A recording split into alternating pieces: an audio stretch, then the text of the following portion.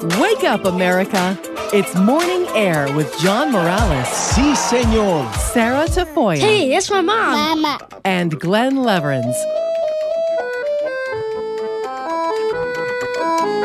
That's how I know. This is Morning Air. On Relevant Radio and the Relevant Radio app.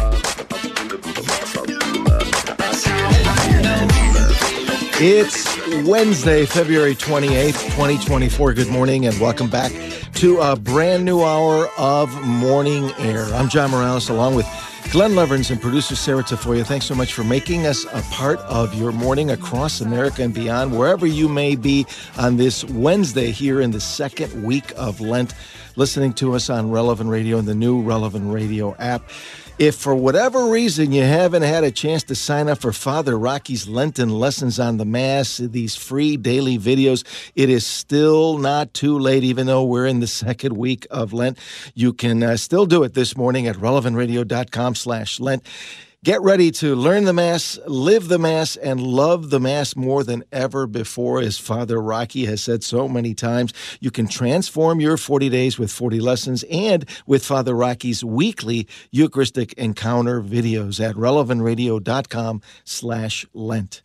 On Wednesdays, I always take a brief moment to remind you to pray to St. Joseph. He is a powerful intercessor, so go to Joseph, the head of the Holy Family. I want to bring in Glen and Sarah once again. Hey, Glen, what are a few of the big stories making headlines here this hour on this Wednesday? Michigan's primary election, the big story on the Republican side, as expected. Donald Trump, a big winner over Nikki Haley last night. 92% of the votes are in. All the counties reporting so far have Trump as a winner, 68.1 to 26.5 points at this point, John. So kind of that expected, very wide margin. It was expected, but maybe not that big of a margin. And also, it's interesting to see that Trump won all 83 counties there in the state of Michigan. You could call it a landslide. Now, to this point, we've had a lot of real big Trump enthusiasts just spitting mad that Haley's even in the race. And it got me thinking, it still seems kind of early for things to be all over. So I looked up the last 50 plus years of elections to see when a race that was competitive, with serious contenders in it, was declared essentially over. And in that last 50 years, going back to 1976, none has been decided as early as in February yet. We go back to 2008. John McCain had things wrapped up by about March 4th. But even in the case of incumbents, George H.W. Bush took till May of 1992. Jimmy Carter on the Democratic side took till June in 1980. Gerald Ford, it took till August back in 1976. And so it's not unusual for a challenger to still be in the race at this point, but a tough road to hoe there for Nikki Haley, who's said that she'll stay in through Super Tuesday, which is coming up next Tuesday already, so we might know more after that, John. Glenn, you are quite a historian, very impressive. But the question is, did any of those candidates win all of their primaries as Trump has? He hasn't lost yet to Nikki Haley.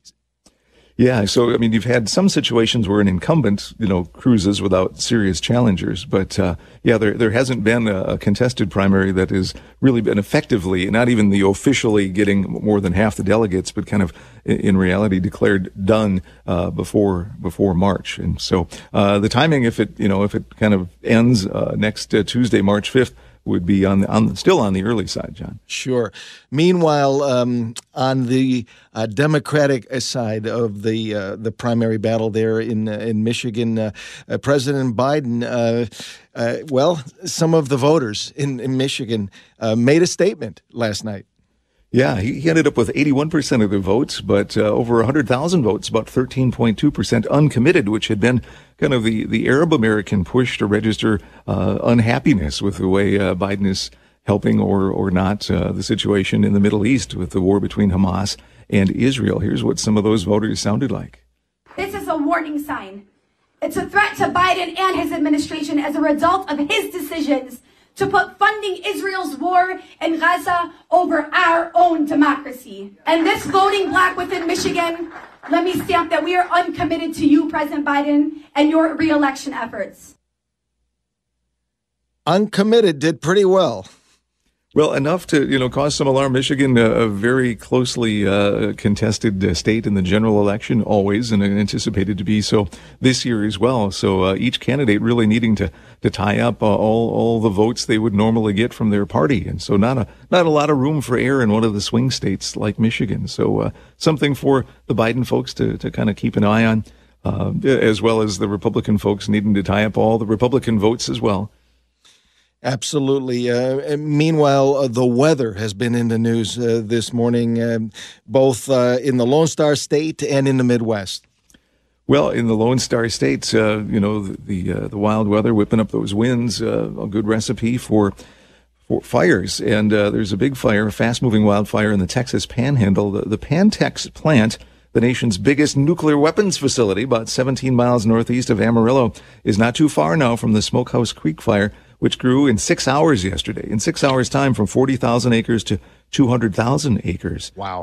And it's been burning out of control yet. Officials posted on X the personnel at the plant yesterday were building a fire barrier to protect the facilities, and they say all the nuclear weapons on the site were safe and unaffected. And, they'll be whisked out of harm's way or taken care of where they sit. But, a little disconcerting. And you had some adventures with weather last night too, John. Yes, indeed. Right here in the Chicago area and many other parts of the Midwest, including Southwest Michigan, there were tornado warnings. I heard them firsthand. You could hear the sirens. We actually, listened to the warnings. We went down into the basement until about 8:30 last night. So, when you get tornado warnings, you got to take it seriously, because you never know what's going to happen.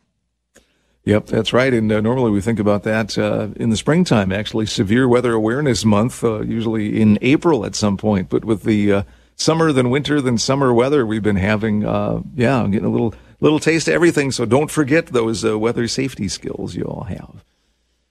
Yeah, in fact, there was a 60-mile-an-hour winds and a quarter-sized hail, and I can tell you from personal experience, my dog Blaze, he needed to go out. He went out for about a tenth of a second, lifted up his leg, and came right back in. He did not want any part of the weather. Smarter than you might think there, huh? Absolutely. All right, on a fun and happier note, today, February 28th is National Tooth Fairy Day.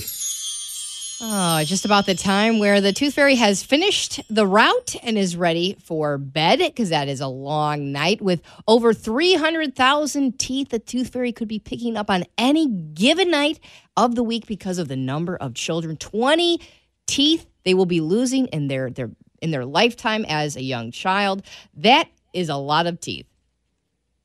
That's a busy night for the Tooth Fairy. And, kids wonder about that. Kids wonder, especially when they roll over in the morning and they don't see anything there, and then mom or dad come in to help, and then you're frantically searching. Maybe, well, you look on that side of the pillow, and I'll look on this other side of the pillow, and, oh, well, there it is. You must have missed it. And sometimes we have to help the kids find what the Tooth Fairy leaves, because it can be a very quick process, very quick process, and even a kind of a scary experience for parents sometimes. Well, this is what I'm thinking. The Tooth Fairy's got a lot of teeth, a lot to do, and kids are restless sleepers. I don't know if you've ever slept with a child before, but sometimes a foot can hit you in the back. So that tooth the tooth could have slid out of place, and where the Tooth Fairy put some things could be slid out of place. So yeah, you do have to be very careful.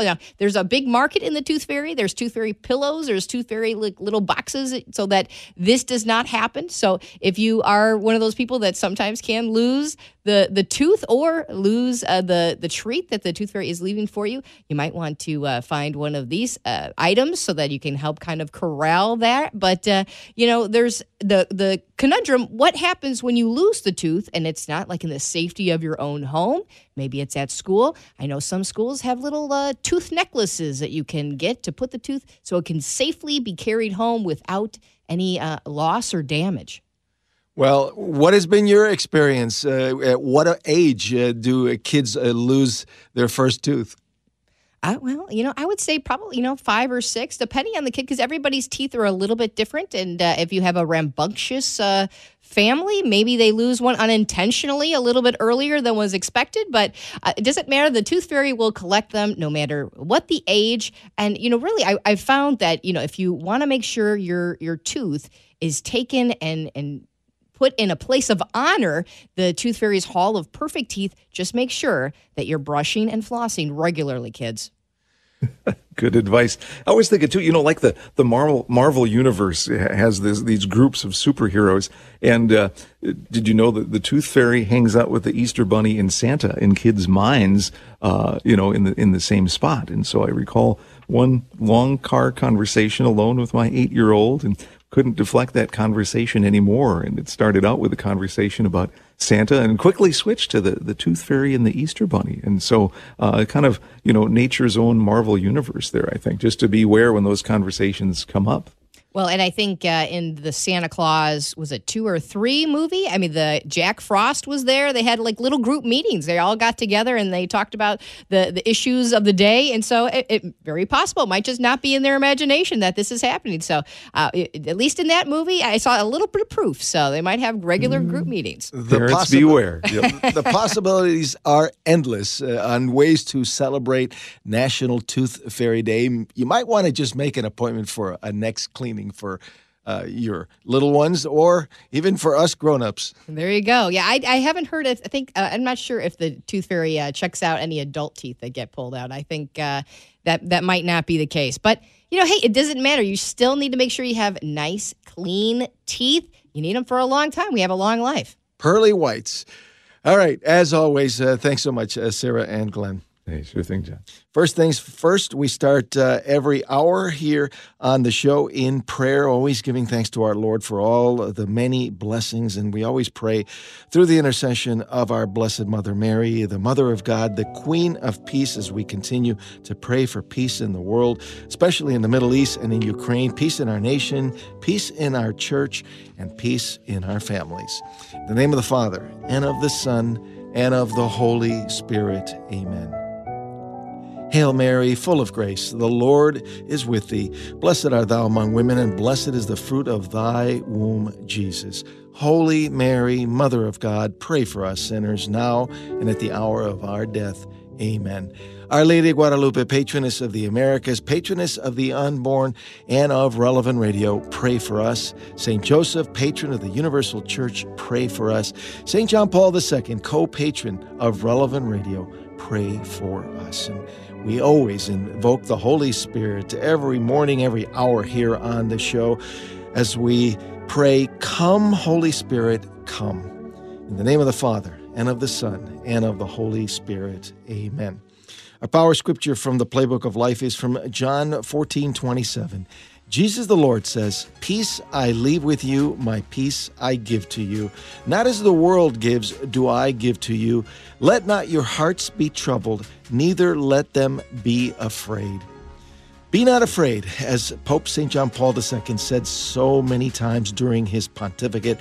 Our Lord Jesus Christ is the Prince of Peace. He alone gives us that peace that surpasses all understanding. And as long as people and nations refuse to submit to the rule of our Savior, Christ the King, there will be no lasting peace among nations. Catholics must look for the peace of Christ in the kingdom of Christ. So go to Mary, the Queen of Peace, who always leads us to her Son, the Prince of Peace, Jesus. And we always pray with great confidence that prayer that Drew and Maggie pray every afternoon during the Chapel of Divine Mercy: Jesus, I trust in you.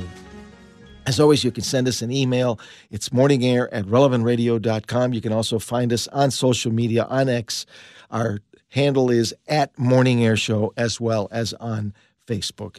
We need to take a short break. When Morning Air continues, our spiritual director, Father Marcel Taillon, will be with us to talk about Trump, Biden, and the Catholic Church and some of the things that are being said about IVF. So stay with us. There is much more to come on this Wednesday edition of Morning Air here on Relevant Radio and the new Relevant Radio app. We gotta brush our teeth, folks, day and night. We gotta brush, brush, brush.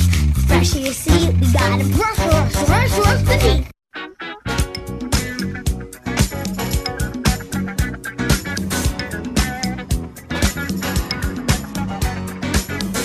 Looking at life from a Catholic worldview. This is Morning Air. With John Morales, Sarah Tafoya, and Glenn Leverett. Jump into the conversation. Call 888-914-9149. 888-914-9149. And welcome back to Morning Air. I'm John Morales along with Glen and Sarah. Thanks so much for joining us on this Wednesday morning here on Relevant Radio and the new Relevant Radio app. Our toll-free line, if you want to be part of the program, 888-914-9149, sponsored by the Catholic Order of Foresters. That's 888-914-9149. Now, after the Alabama Supreme Court recently ruled that frozen embryos from IVF are legally children, there's been a lot of talk and a lot of confusion from politicians, including President Biden and former President Trump, about IVF. The Alabama High Court basically said that unborn babies are human beings regardless of their location.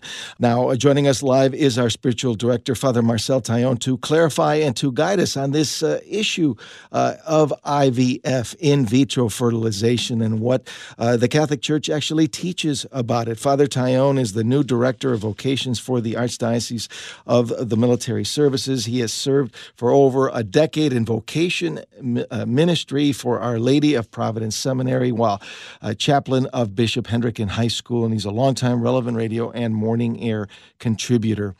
Good morning, Father Taillon. Thanks so much for being with us. It's a blessing to be with you once again.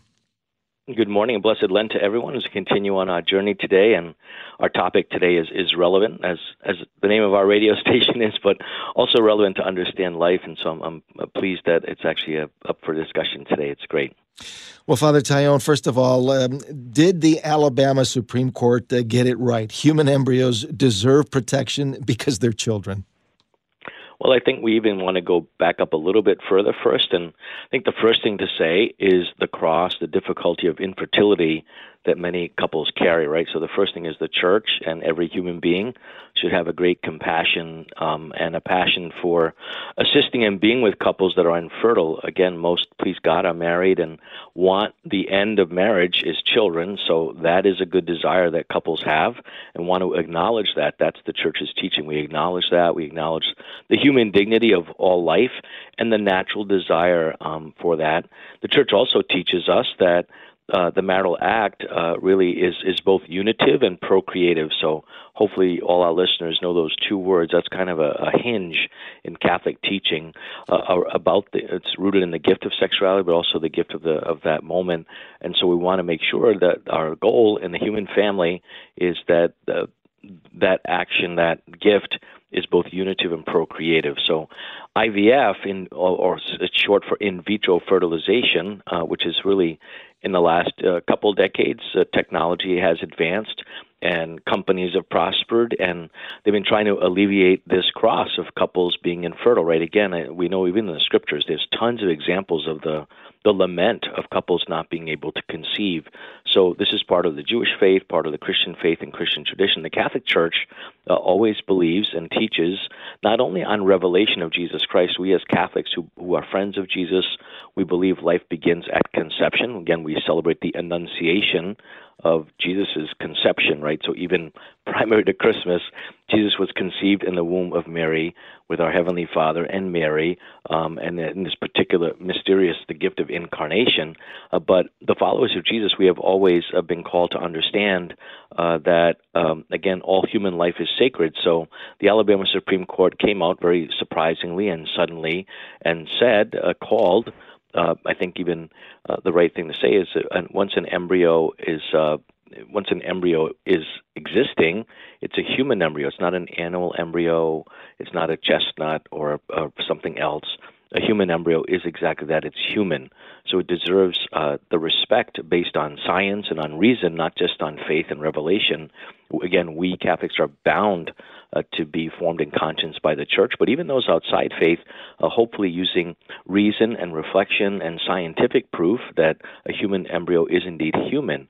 And a lot of people don't realize, and I've walked with a lot of couples pastorally that are infertile, and there are some methods that are blessed, so to speak, where we can help keep that the base of having that action be really natural, if you will, and those kind of things, helping solving infertility. But a lot of people don't realize that in vitro fertilization, after an embryo exists, many times there are multiple embryos and conceptions take place inside outside of the marital act. So the first problem is that in vitro fertilization normally it happens outside the marital act. So that's the first a very difficult thing that the church could never approve.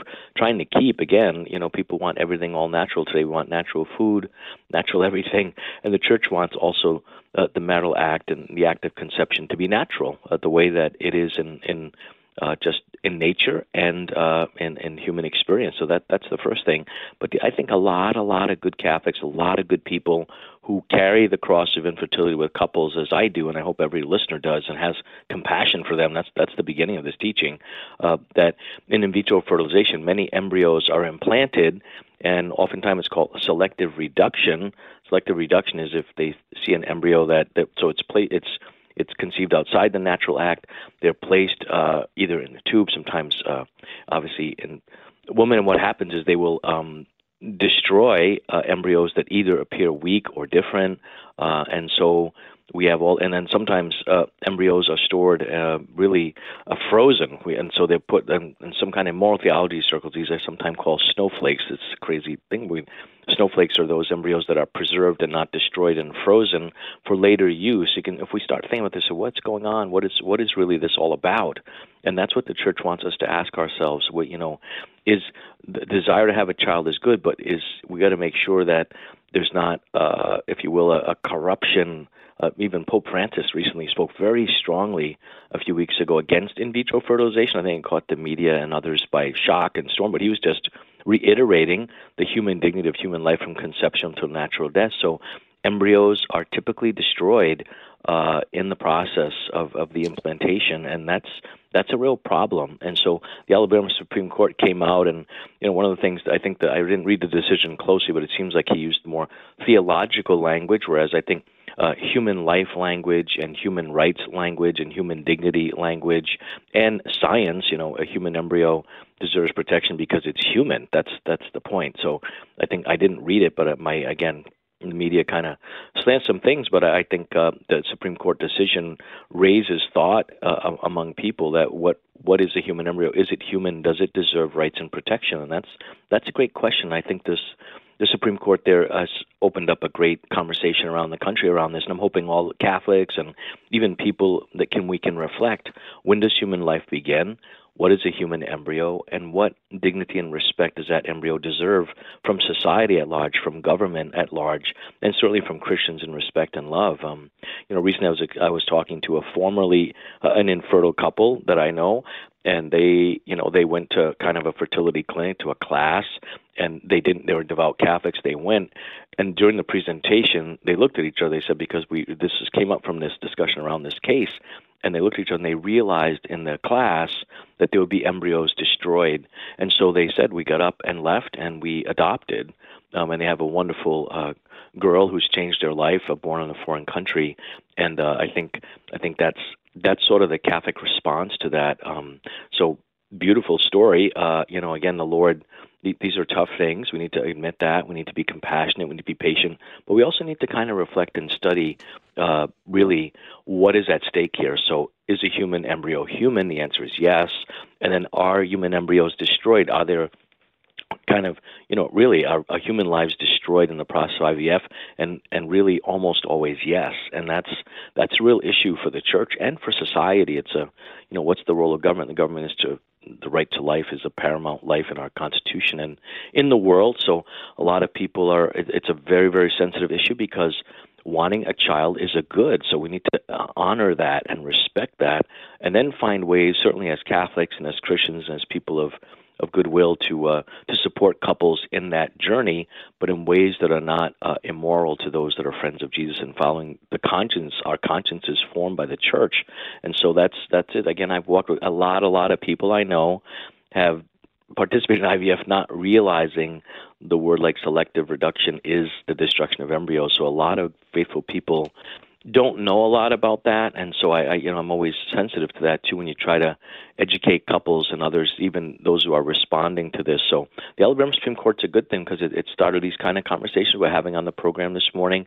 and I encourage all our listeners, maybe part of Lent is to educate ourselves on the Church's teaching on the sacredness of human life, human dignity, being compassionate with infertile couples. That's a necessary part of being pro-life, right? That's important. Just like being merciful and helpful to post-abortive women and men, that is also part of our pro-life position, and that's the church's teaching. And so we need to walk with compassion, understanding, but also reflect, is the destruction of human embryos a problem? And of course it's a problem.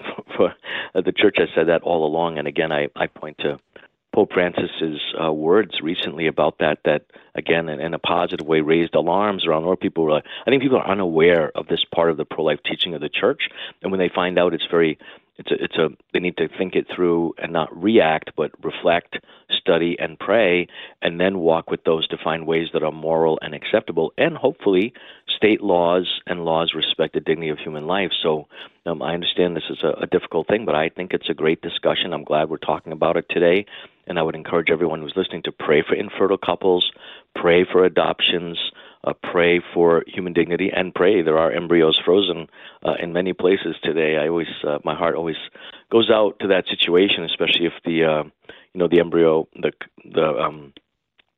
egg and the sperm were put together, and sometimes not even maybe one of the parents inside the marriage, which is a whole other complexity for the child growing up. So I want to make sure, I think the church tells us, children are not products, but they're beautiful, all made in the image and likeness of God. Of course, if someone is conceived in IVF, the church treats them with love and respect, and I've met people like that. So we need to make sure we understand and apply this beautiful teaching that is positive and pro-life, pro-child, pro-woman, but with that great compassion for those that are infertile. We need to pray for those couples and help them to understand the beauty and dignity of their desire that is good, and find ways that are moral and good to do that, and hopefully have our country's laws respect human life. So let's work on that. Let's pray about that, and invite all our listeners to just offer a prayer for adopting couples, and also for infertile couples. It's part of our Lenten journey today because of what's going on, and I'm grateful to share that with everyone today. Well,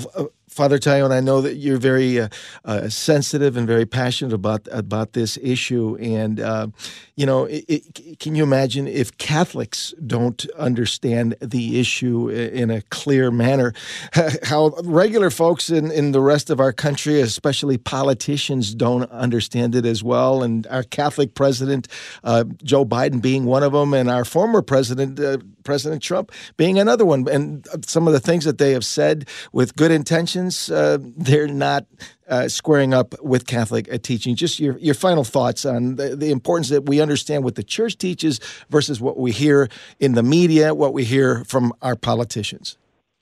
You're right. So most people do not know. I think politicians, most people don't study this issue. It's a technical but a very humanly principled issue.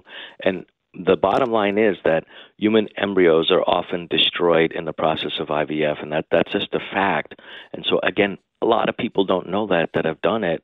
So we need to understand that too, but we need to educate them and educate ourselves, and come in peacefully to the discussion so we can bring the Word of God, but also bring human reason, science, and biology to the conversation. Ask people to reflect, what is a human embryo? Is it human or not? And start there, and just be gently asking people to use reason, reflection, and study so that they can come to that place that brings true peace in the human family. Can you give us your blessing, especially for those parents out there that might be dealing with that cross of infertility? Yeah, Heavenly Father, I ask you to bless couples, say the desired children that at this moment still cannot conceive.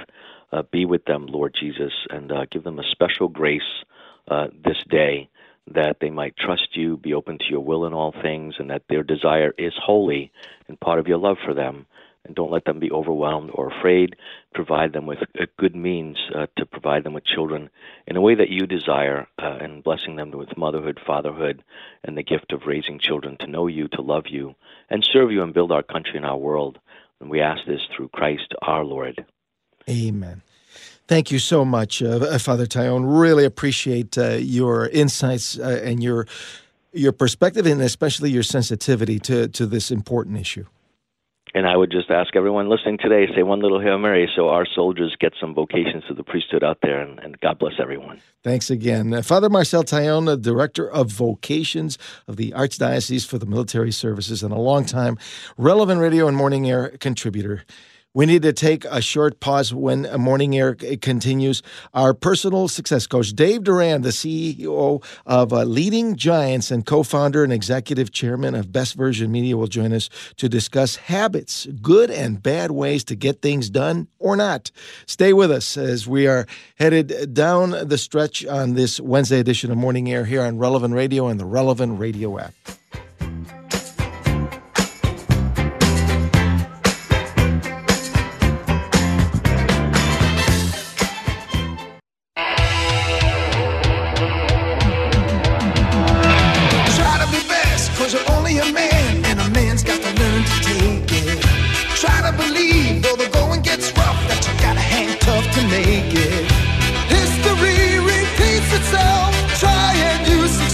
And welcome back to Morning Air. I'm John Morales along with Glen and Sarah. Thanks for joining us on this Wednesday morning here on Relevant Radio and the Relevant Radio app. Now, as you know, we are currently in the second week of Lent, and you probably set up some resolutions or things that you are working on to grow closer to Jesus during this Lenten season. Or maybe perhaps you set up some resolutions at the beginning of the year, hoping that to get rid of some bad habits or working on good habits instead. Joining us live from Fort Myers, Florida, is our longtime Morning Air contributor and personal success coach, Dave Durand, to talk about habits and share some good and some bad ways to get things done or not. Dave Durand is the CEO of Leading Giants, and he's executive chairman of Best Version Media. He's also the host of the Dave Durand Show here on Relevant Radio. You can listen to it on Saturdays at 1 Central, and you can always follow Dave on YouTube and LinkedIn. Good morning, Dave. Thanks so much for joining us. It's great to be with you once again. Hey, John. Great to be with you as well. First of all, Dave, how's things going with the Dave Durand Show? Oh, it's been great. I have really enjoyed it. I'm telling you, it's one of these types of things where, I'm getting way more out of it than anyone else, and so I just feel totally grateful to be a part of it. The listeners have been great. The questions have been great. The guests are just fantastic. And very much looking forward to the continued process. And John, just Morning Air has been just a super important part of my life in so many ways for so many years, and so I just really enjoy being with you as well. Well, I appreciate it, and we're pulling for you, and we know that you do a bang up job every Saturday on your own show. Who you got coming up this weekend? You know, I knew you were going to ask me that. I'm a little embarrassed because I pre-recorded 2 different shows, and I was just talking to my producer about it, and we haven't decided which one to air. It might be Sam Blair. These are good little commercials for upcoming things anyway. He's a Navy SEAL. Fantastic, fantastic story. And also on Drew Mariani's show, we have Dr. Sean Amara, who's been a regular contributor there, and he's going to be actually on the show. And one of the reasons he's on is because I personally have been going through something where I was like, you know what, I don't want surgery. I want a nutritious way to get past this sort of thing. And he provides that sort of guidance. But he also does it really from the perspective of what it means to be a good Catholic. So some really good programs coming up. It sounds great. Now, I've heard it said that knowing your destination is half the journey. Why is it important to have goals in whatever it is that you want to do? Well, it's that classic Stephen Covey saying that we have to begin with the end in mind. And this is, age-old wisdom. It existed way before. Stephen Covey did not invent the 7 Habits of Highly Effective People, 30 years ago or 20 years ago whenever he wrote the book. He just, wrote about them, which is important. So why does this matter? Because ultimately speaking, heaven is our end goal. And what I love about the way God has worked this out for us is that when we seek heaven, our life is better here on earth. Now, just to be clear, that's not a health and wealth gospel thing. There are some people like, St. Maximilian Kolbe who suffered tremendously, particularly at the end there. There are others who have had lives of tremendous holiness that were very troubled, and that was their call to holiness. But for most of us, though, there are going to not be the extraordinary means like that, but the ordinary means that when we live a holy life, we're going to have more effective families. We're going to have more effective work life. We're going to be healthier. We're going to do certain things that allow for us to actually gain temporal benefits, which are an affirmation that we are on the right path as we seek heaven. And this is just an important thing to remember. The other thing too is that if we are living that way, and God does prevent to us a certain cross, because we will all have crosses, we can't escape them, we will have the consolation and understanding at a higher level that this is actually something that we can use in order to mortify ourselves for that perfection we seek as we try to enter heaven. Well, this is one of the things that I love. You always bring that eternal perspective to our discussions. And we want to talk about some of the things that get in the way of reaching our goals, of getting things done. What would be the first one? Well, failing to begin, waking up. You know, it's an interesting thing. When I think about that, I do tie heaven to even short-term goals. And the reason I do is because those words, well done, good and faithful servant, are so important for us to be focused on. And by the way, they are in stark contrast to what happened to the unfaithful servant, right? So why does this matter? So let's say, for example, you have 10 days to get out 100 Christmas cards, you know, to use an example that's not contemporary to the actual season that we're in right now, but it's a good example, and you waste 3 of them. Well, you had about 10 days or 10 cards per day to get out. Now you have, you know, way more work to do, but you have to do it. So every day in life that we wait to begin our holiness is a day that is wasted. Well, there are so many temporal projects that we have. You know what? I want to work on this business objective that we have. And if we don't work, we have 100 days to get this to market. And if we don't do anything today, we won't be to market. If you're an entrepreneur, you're making up those goals yourself. And if you don't do something today to drive your business and move it forward, it will not move forward. If you don't work on your health today, you are 1 day behind in health, probably 1 day point some small percentage, because you have usually an exponential digression in your health. Same thing financially too. I want to save today. Well, let's get on it today. Let's wake up and save today, because if you look at the rule of 72 when it comes to finances, if you want your money to double over an 8-year period of time at 10%, then get started on that now and look what happens later on. So beginning matters so much. But John, a lot of people don't begin because they don't see the benefit right away. So they put it off so they can still indulge in the same vice that they were experiencing by not practicing the disciplines of getting started. So we have to be urgent immediately, wait for nothing, but patient in all things. Another bad habit is starting things and then just quitting, not finishing. Yeah, and by the way, you know, listen, there's people talk about fortitude, and fortitude, of course, is one of the cardinal virtues that's essential for us to grow. But there's another virtue that's counter to it called excessiveness. And there are some people that say never ever quit, okay? There's an excessiveness to that too. So we have to use prudence, the prudential aspect, and justice. Does it make sense? Is this a good thing for me? Do I understand the reality of the circumstance? Am I pursuing what's good? Is it fair to the people that I'm dragging along for this goal that I have? If all those things are true and good and right, then yeah, you keep doing it and you go for it. And just because it's hard, you don't stop. You go and go and go. But if there's an injustice that's being done to somebody because you have like a disordered passion toward an objective, okay? Or you don't understand the reality of the circumstance, which is to say that you're pursuing an entrepreneurial idea that was your brainchild, but it really is a bad idea, and nobody likes the product, and you keep telling them that they taste your cookies the wrong way, and you're trying to sell cookies. No. You have to know reality.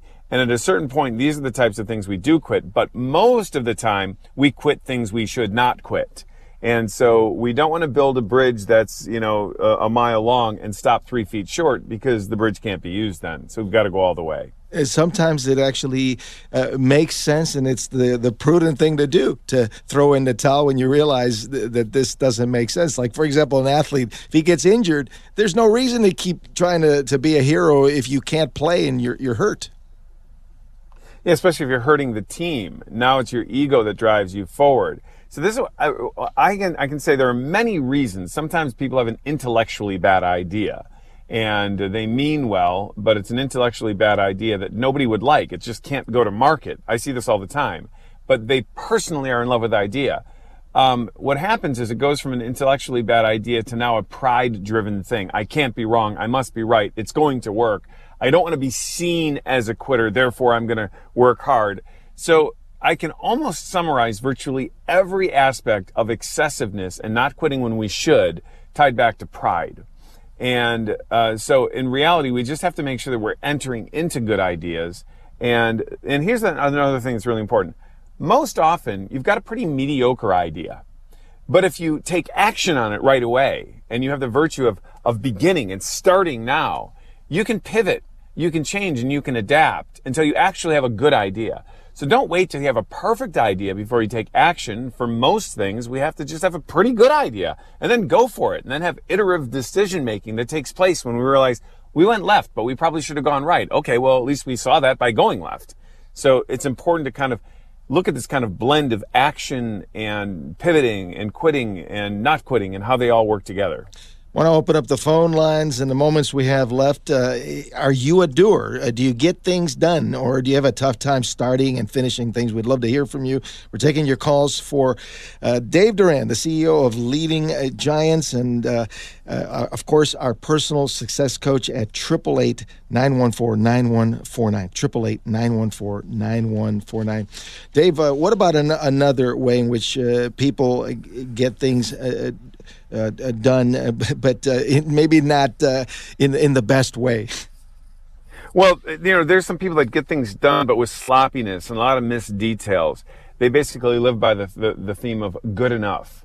Now, I want to say there's an interesting thing about this, and you're kind of hearing me say this about several of these things, because one of the problems is that people, and by the way, being extreme is kind of necessary if you want to be a saint, right? If you want to really lead great things, extremeness matters. Even to be a good parent, there's some extreme things like, hey, listen, here are behaviors we really believe we're not going to tolerate, as opposed to saying, well, everybody's doing it, right?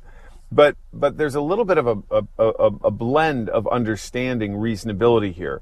So there are times where you go, it's good enough. Why? Because there is a bigger, more important principle or objective that needs to be accomplished and cannot be pursued if you stay on something smaller. That's when sometimes you say, it's good enough. The perfectionist stays on small things and tries to master those while the bigger things around them are falling apart. Or what happens is, there's a person who says it's good enough when it's not. And they usually do that not to pursue a bigger thing that is more important, but they give up on it and say it's good enough so they can pursue something stupid or lazy.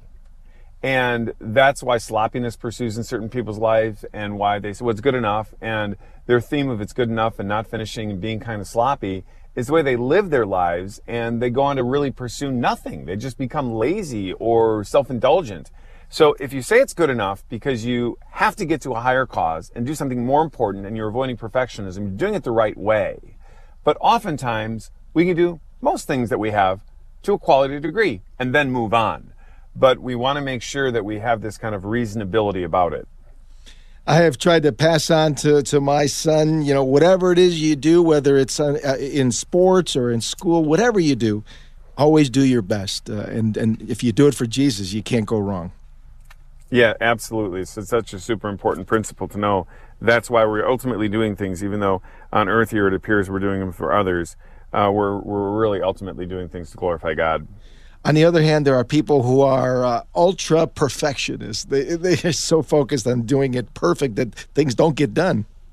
Yeah, and that kind of goes back to that last idea of getting it done, but not so well in order to pursue a higher cause, or getting it done not so well in order to pursue a lower cause of self-indulgency. This is how you know whether it makes sense that it is good enough. What the perfectionist does is they always do it perfectly, no matter what the cost is. And that is a very, very bad idea, because it is absolutely missing the big picture. And if we miss the big picture, we have a lot of problems in life. And one of the things that happens is the person who pursues things with perfectionism, but misses the big picture, it becomes oftentimes quite self-righteous. They in their self-righteousness, they say, well, this is not important. You may not find this important, but I find it important because whatever I do perfectly. And you're like, okay, yes, I understand that. But what you're doing is you're trying to crack the egg perfectly so that it looks very nice and you have a perfectly even crack. But you know what? The guests are going to come and go and be gone by the time you ever actually bake the cake. I'd like to crack the egg a little unevenly and have a beautiful cake sitting at the table. So that's the difference between the perfectionist and the person who actually has the prudential judgment as to what to pursue. Dave, real quick, Daniel is joining us from New Mexico this morning. Daniel, if you can make it quick, we're running out of time. Hey, Dave, this is Dan. I just wanted to let you know I'm so excited about your launch. I love Leading Giants. I've been following you on LinkedIn and YouTube and sharing you with everybody in my network because it is truly needed. It's great to have somebody of your caliber putting out the content that you do from a Catholic perspective. So thank you. Well, Dan, thank you so much. I really appreciate that. What a pleasant way to wrap up the morning. God bless you. Thanks so much, Dan. And Dave, we are out of time, but I really appreciate, as always, you being with us. Thanks so much.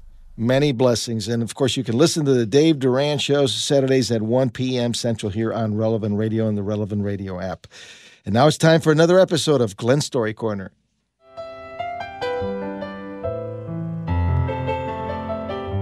Our story today is called Nice Guys Finish First by Joseph Mazzella. Nice guys finish last. I've heard that phrase literally hundreds of times over the years, even a few times when I believed it myself. But if I ever need a reminder of just how false that line is, then I only need to remember what happened to me recently. It was a cold, overcast, gray, and drizzly day. I had just finished taking my son to the sheltered workshop where he works a few days a week. Roadwork, though, had delayed me both ways, and now I was running about 20 minutes late. I still had a full day's worth of work to do and was feeling a little stressed. I had to pick up a few things first at the local store before heading home. As I was checking out, a couple asked me if I could give them a ride going back the way I'd already come. My stressed brain wanted to say no, but thankfully the better angels of my heart said yes. They climbed in my car, and I headed back down the road. During the trip, we talked and laughed, and after I dropped them off, they thanked me for what I had done. I turned the car around and headed back home. I felt a warmth in my heart and a peace in my soul. I glanced in the rearview mirror and saw I was smiling without knowing it. And for the first time that day, the sun broke through the clouds and the heavens seemed to smile down on me as well. I may have been more behind schedule than ever, but at that moment I felt I was right where I was meant to be. When it comes to money, power, and fame in this world, it might be true that sometimes nice guys do finish last. But when it comes to the heart and mind of God, nice guys finish first. When you share love, when you help people, when you're kind and caring, when you freely give others your joy, then you're doing God's will here on earth. And when you do God's will here on earth, you'll always finish first, both in your own soul and in the eyes of heaven. From Matthew 6:33, but seek ye first the kingdom of God and his righteousness, and all these things shall be added unto you. As always, thanks so much, Glenn. Join Father Rocky and Bishop Frank Duane tonight at 7 p.m. Central for a special broadcast of the Family Rosary across America on the road, live at Ave Maria University, our proud sponsor. You can video stream on the Relevant Radio app or at relevantradio.com/rosary. And that'll do it for this Wednesday, February 28, 2024 edition of Morning Air. For Glen, Sarah, Gabby, Young Thomas, our entire Morning Air team, I'm John Morales. Thanks so much for joining us. Let your light shine before all. God bless America. We'll see you tomorrow on the next Morning Air. The Patrick Madrid Show is next.